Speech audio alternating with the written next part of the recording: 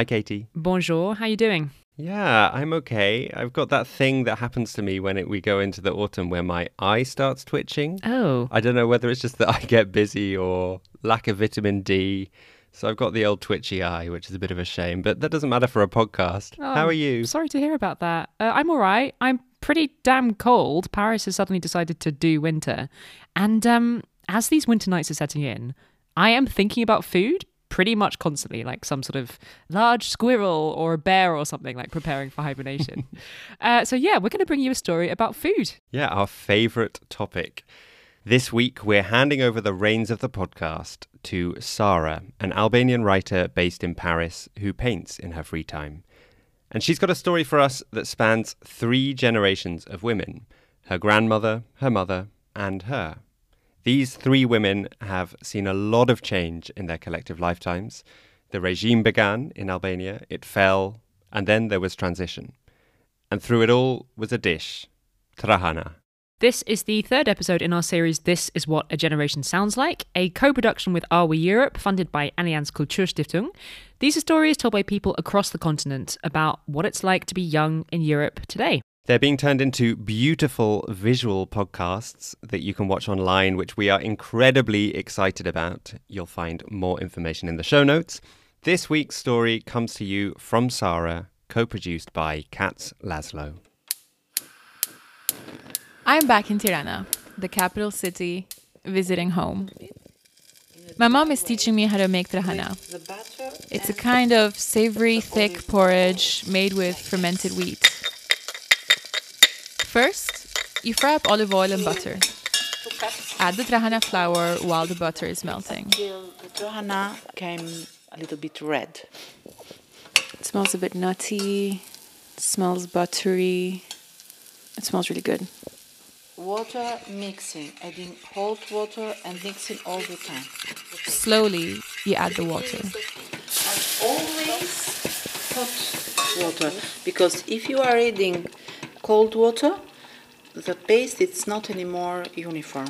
Could be separated. That's what I always do. Then, in another pan, you melt even more butter. The butter and the oil, chili, Like chili flakes? or the paprika. This is a little bit hot, so I like it hot. you like it spicy. And while that's all sizzling, toast some bread. Toaster, because it's more tasty. Cut it in small pieces. Let's just... And now you put the bread, the sizzles. chili and the butter over the soup of trahana, over the bread, everything.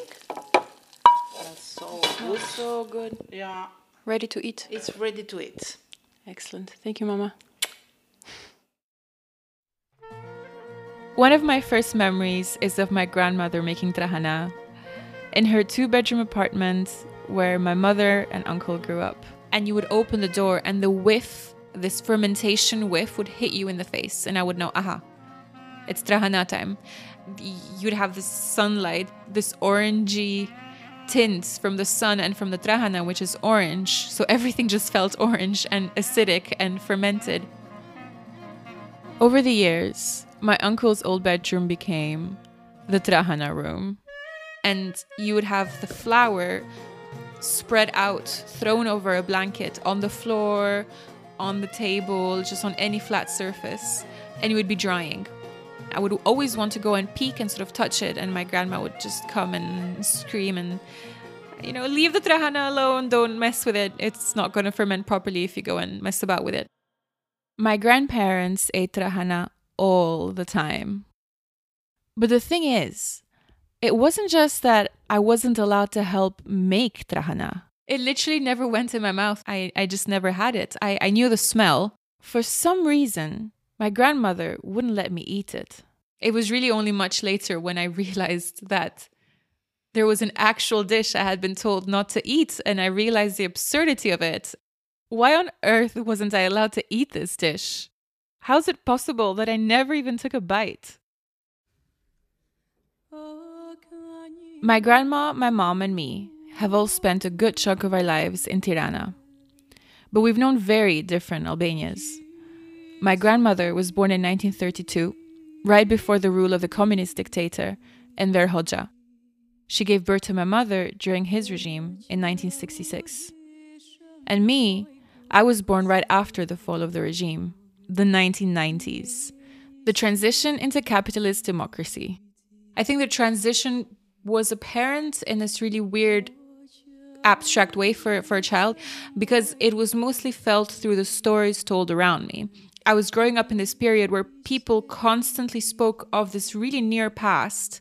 So I grew up with this discourse of what had just happened without actually knowing what had just happened, because I was born into the afterworld.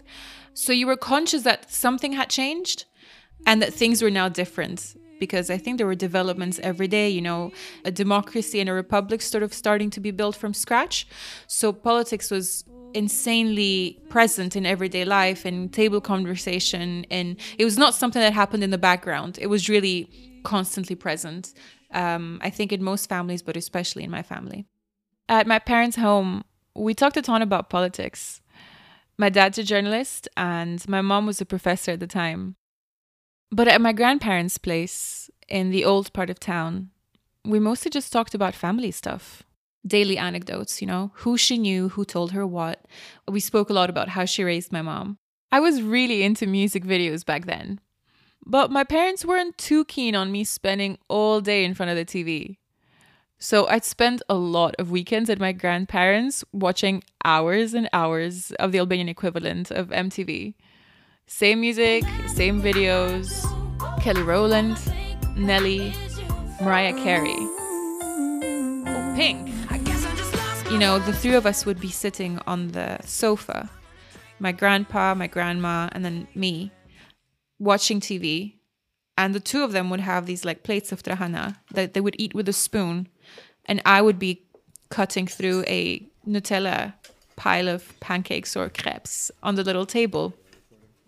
I do remember seeing that we were having different things, and I do remember asking them what they were eating and if I could taste it. I vividly remember the smell, the sound of the grains, the color, and then my grandparents saying, no, this is poor people's food. This is old people's food. Why would you want that? Just have your pile of crepes or whatever. And then that was that, you know. My grandmother passed away earlier this year. Grieving her got me thinking a lot about who she was. My grandma, so this is my mother's mom. She used to be a math teacher. So you can go ahead and take all the stereotypes that are coming up in your head right now about math teachers and put them in one small old lady, and that is her. She had these really observing and scrutinizing eyes that she would look at you with if you ever did not get a multiplication right or an equation right, that she would just throw at you. And yeah, I think she was someone who overall appeared somewhat strict, but she was really just a fluff ball underneath, and yeah, just really, really fiercely intelligent, very much a no bullshit person, I think. Add to that the tenderness and affection that only grandmothers can have. She'd never really cared about any boyfriend that I had, or she's just like, yeah, cool, next. Tell me about your work. Like, tell me about what you've done. Tell me about, you know, this and that, and tell me about that picture you've painted. Tell me what you've done, you know, and I think that's really cool. Her death also got me thinking about what we didn't talk about. At least not properly. Specifically, trahana. Growing up in the 1990s, there was a lot we didn't talk about. People were putting themselves back together. There was a lot of trauma to work through. And on top of that, people had to get used to living in scarcity. And then, all of a sudden, overabundance. Shelves filled with Coca-Cola, Pringles, Hubba Bubba chewing gum. Shiko, trahanaja me definicion quhet ushqimit varfërve sepse nuk ka fare kosto. That's me and my mom. I'm asking her to fill me in. During the regime, trahana was a staple food. It's cheap. The ingredients are basic: water and flour. I mean, sure, you could drizzle it with hot olive oil and chili, But that wasn't always readily available. Vetëm trahana dhe disa produkte. Growing up, I had collected little snippets of what life had been like under the regime. But the emotional side, what this recent history had done to our family, not so much. Më të rëndë ekonomike të regjimit komunist ishte ushqim bazë. This conversation you're hearing between my mom and I, it's the first time I'm not just listening to the familiar anecdotes, but I'm actually asking her questions. Well into my 20s. Familje ku konsumosh dhe gjëra tjera. Por në çdo rast, my mom is saying that back in the 1940s, when my grandmother was growing up, before the regime, some people could afford more than others. Jo dallimi social. Në kohën e gjyshërve të tu, pra të prindërve të mi, ishte element ushqim që bënte dhe dallime sociale. Familje ku konsumoi vetëm trahana. Trahana was truly a social marker. Because for some, it was one of the choices, whereas other households only ate trahana. But during the worst part of the regime, in the 80s when my mom was growing up, that's when the Albanian economy started degrading. Që është faza e fundit e diktaturës në Shqipëri. Albania was extremely isolated. It had basically cut off all ties with other countries. The idea being that we could produce everything we needed ourselves and only consume as much as we needed. The regime meant that almost everyone was subject to the same scarcity. Everything was rationed. You couldn't just buy anything you wanted whenever you wanted. You could have as much food as you would be able to get your hands on depending on the stocks and the coupons that the government would deliver and how far and how early you would go to queue up at the shop on the designated day. My parents told me my grandpa would get up at 2 a.m. to stand in line for milk before the stocks ran out. There was a whole system around queuing, codes of behavior or ways to save yourself a spot if you had to be in 2 queues at the same time.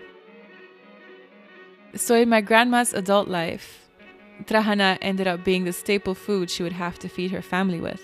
Probably she would have to worry about how much of it she could make in a single season and whether it was more than the last or less than the last or more than the next. I really don't know what that must have felt like for her.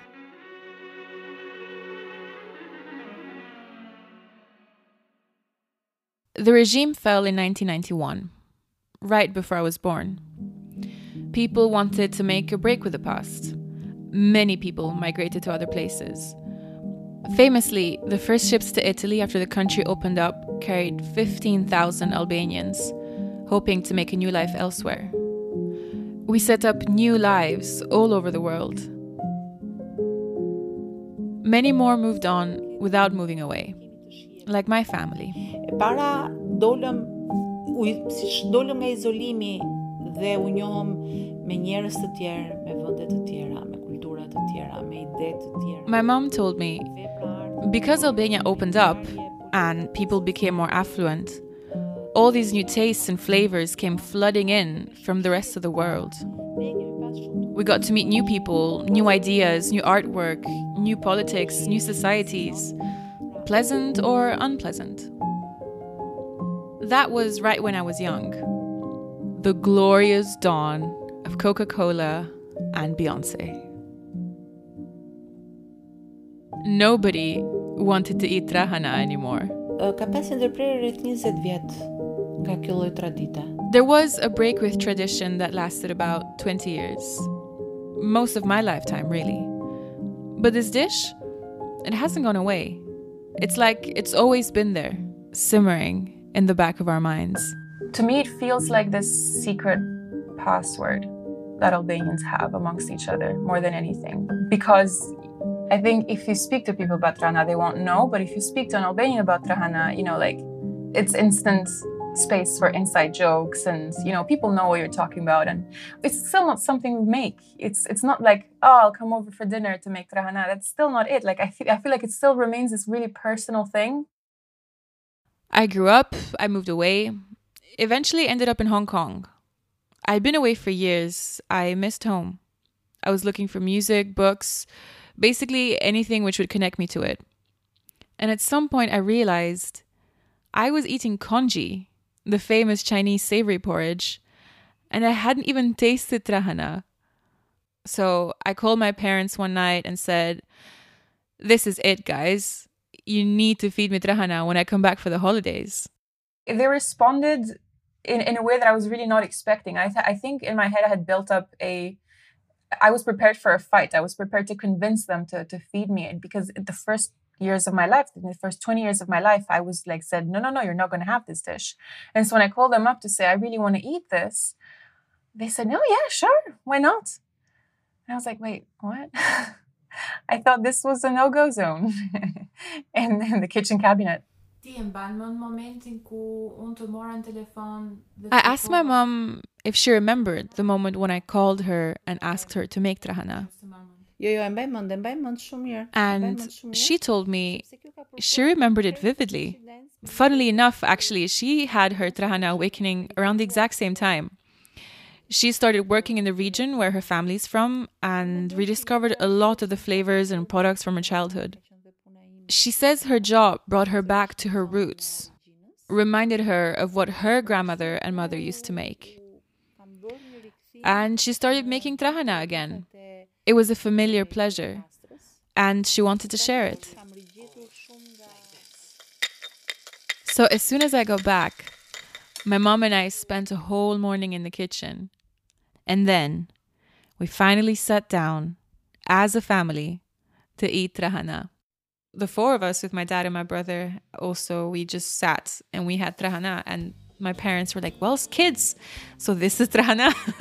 After all these years, my first spoonful. The first spoonful of trahana I had. I think it felt like it was not really like anything I was used to eating. It's this really thick, chunky, bitter, fermented, but also really savory and spicy, thick soup. It's not a faint, quaint, easy peasy flavor. You know, it is intense, and it's intense in texture and it's intense in flavor. It's really rich, and I really like that. And it was really strange to eat something that was so new in terms of taste, but also so incredibly familiar in terms of presence and in terms of smell. Something felt a bit more normal after that first bite. But at the same time, that was that, right? We had trahana now. All is good in the world. My mom says that since that moment, whenever she goes back to her family's region, she always buys some extra for me. Just like her grandmother, who used to save some for my mother's mother. It's like a voice reverberating through our roots. It's a shared history of the women of our family, which means a lot to her.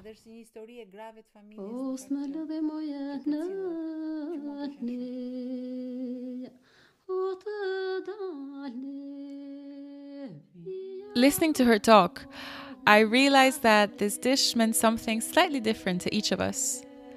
I also wondered, did my mom and my grandmother ever explicitly talk about not feeding me trahana? Or is it something that just happened?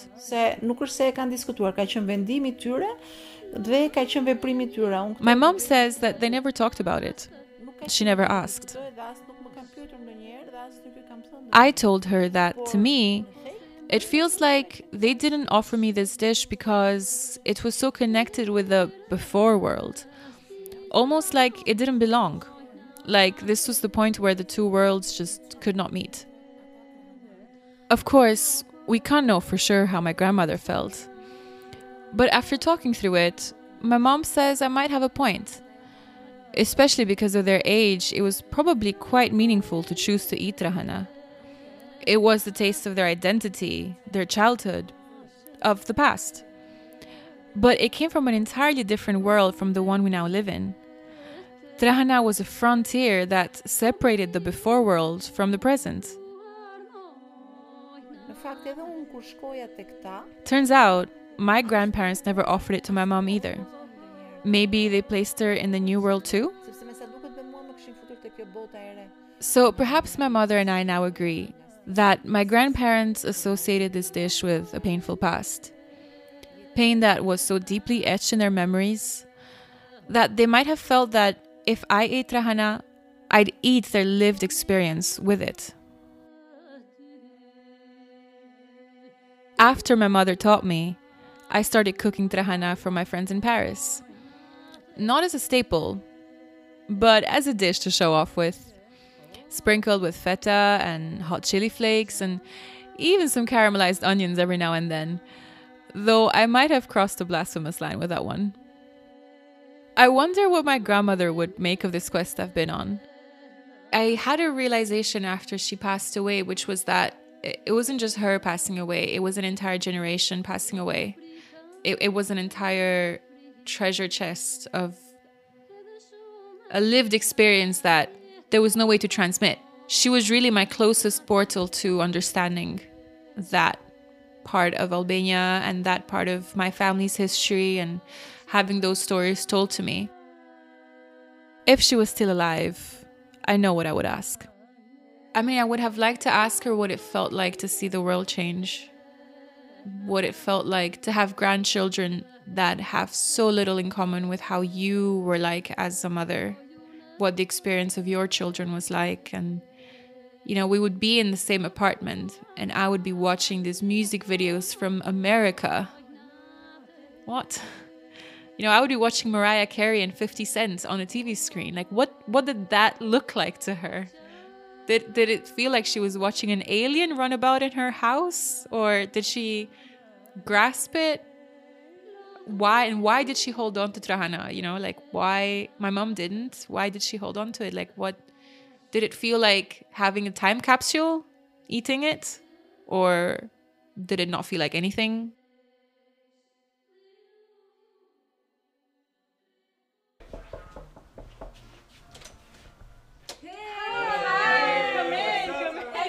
This journey I've been on with trahana has been long, often surprising and definitely delicious. This is where I'm at now, sharing trahana with my friends in Paris. I don't think I ever expected this dish to come to mean so much to me.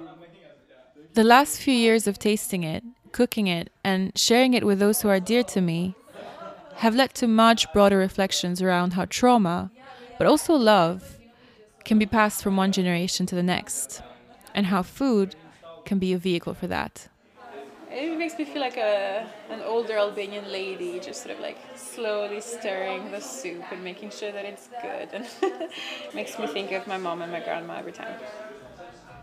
Where are you from in Albania? Sorry. Tirana. Funny thing. Well.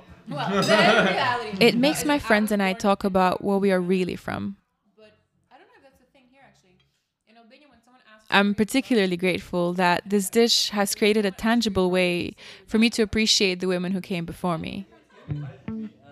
Especially now that my grandmother is no longer with us. Until now, trahana has been an excellent guide to exciting flavors, reconciliation, and creativity. I've yet to see where else it takes me. I'll be open to anything, as long as food is involved.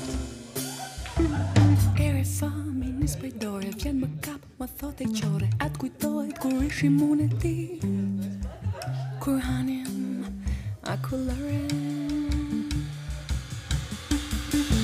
Ere fami nis pa pritur si një post o blok I mbetur, më pret më ndalon, më kujton se një pjesë I mja. This episode was written in collaboration by Sara and me, Kat Sleslow. Sara was your host and production and sound design came from me. Katie Lee was our editor, and additional support came from Dominic Kramer and Wojciech Oleksiak. Priyanka Shankar was our assistant producer. Thank you so much to the women of this family for trusting us with your story. Thank you also to our collaborators at Are We Europe and Allianz Kulturstiftung for funding this episode. And of course, many thanks to our Patreon supporters who are generously helping to keep this podcast going.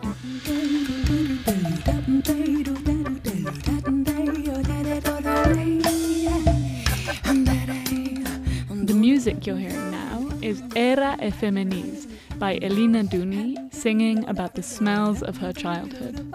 Additional music was Song of Emigration, sang by Women's Choir from Permet, Tana by Sazizo, Kanye Mot Ejizenviti, also by the Elina Duni Quartet, Yonuzi Mashoket by Val Makaba, Ballerina by Yehezkel Raz, Mamadou by the Peter Pan Quartet, and of course the one and only Jim Barn.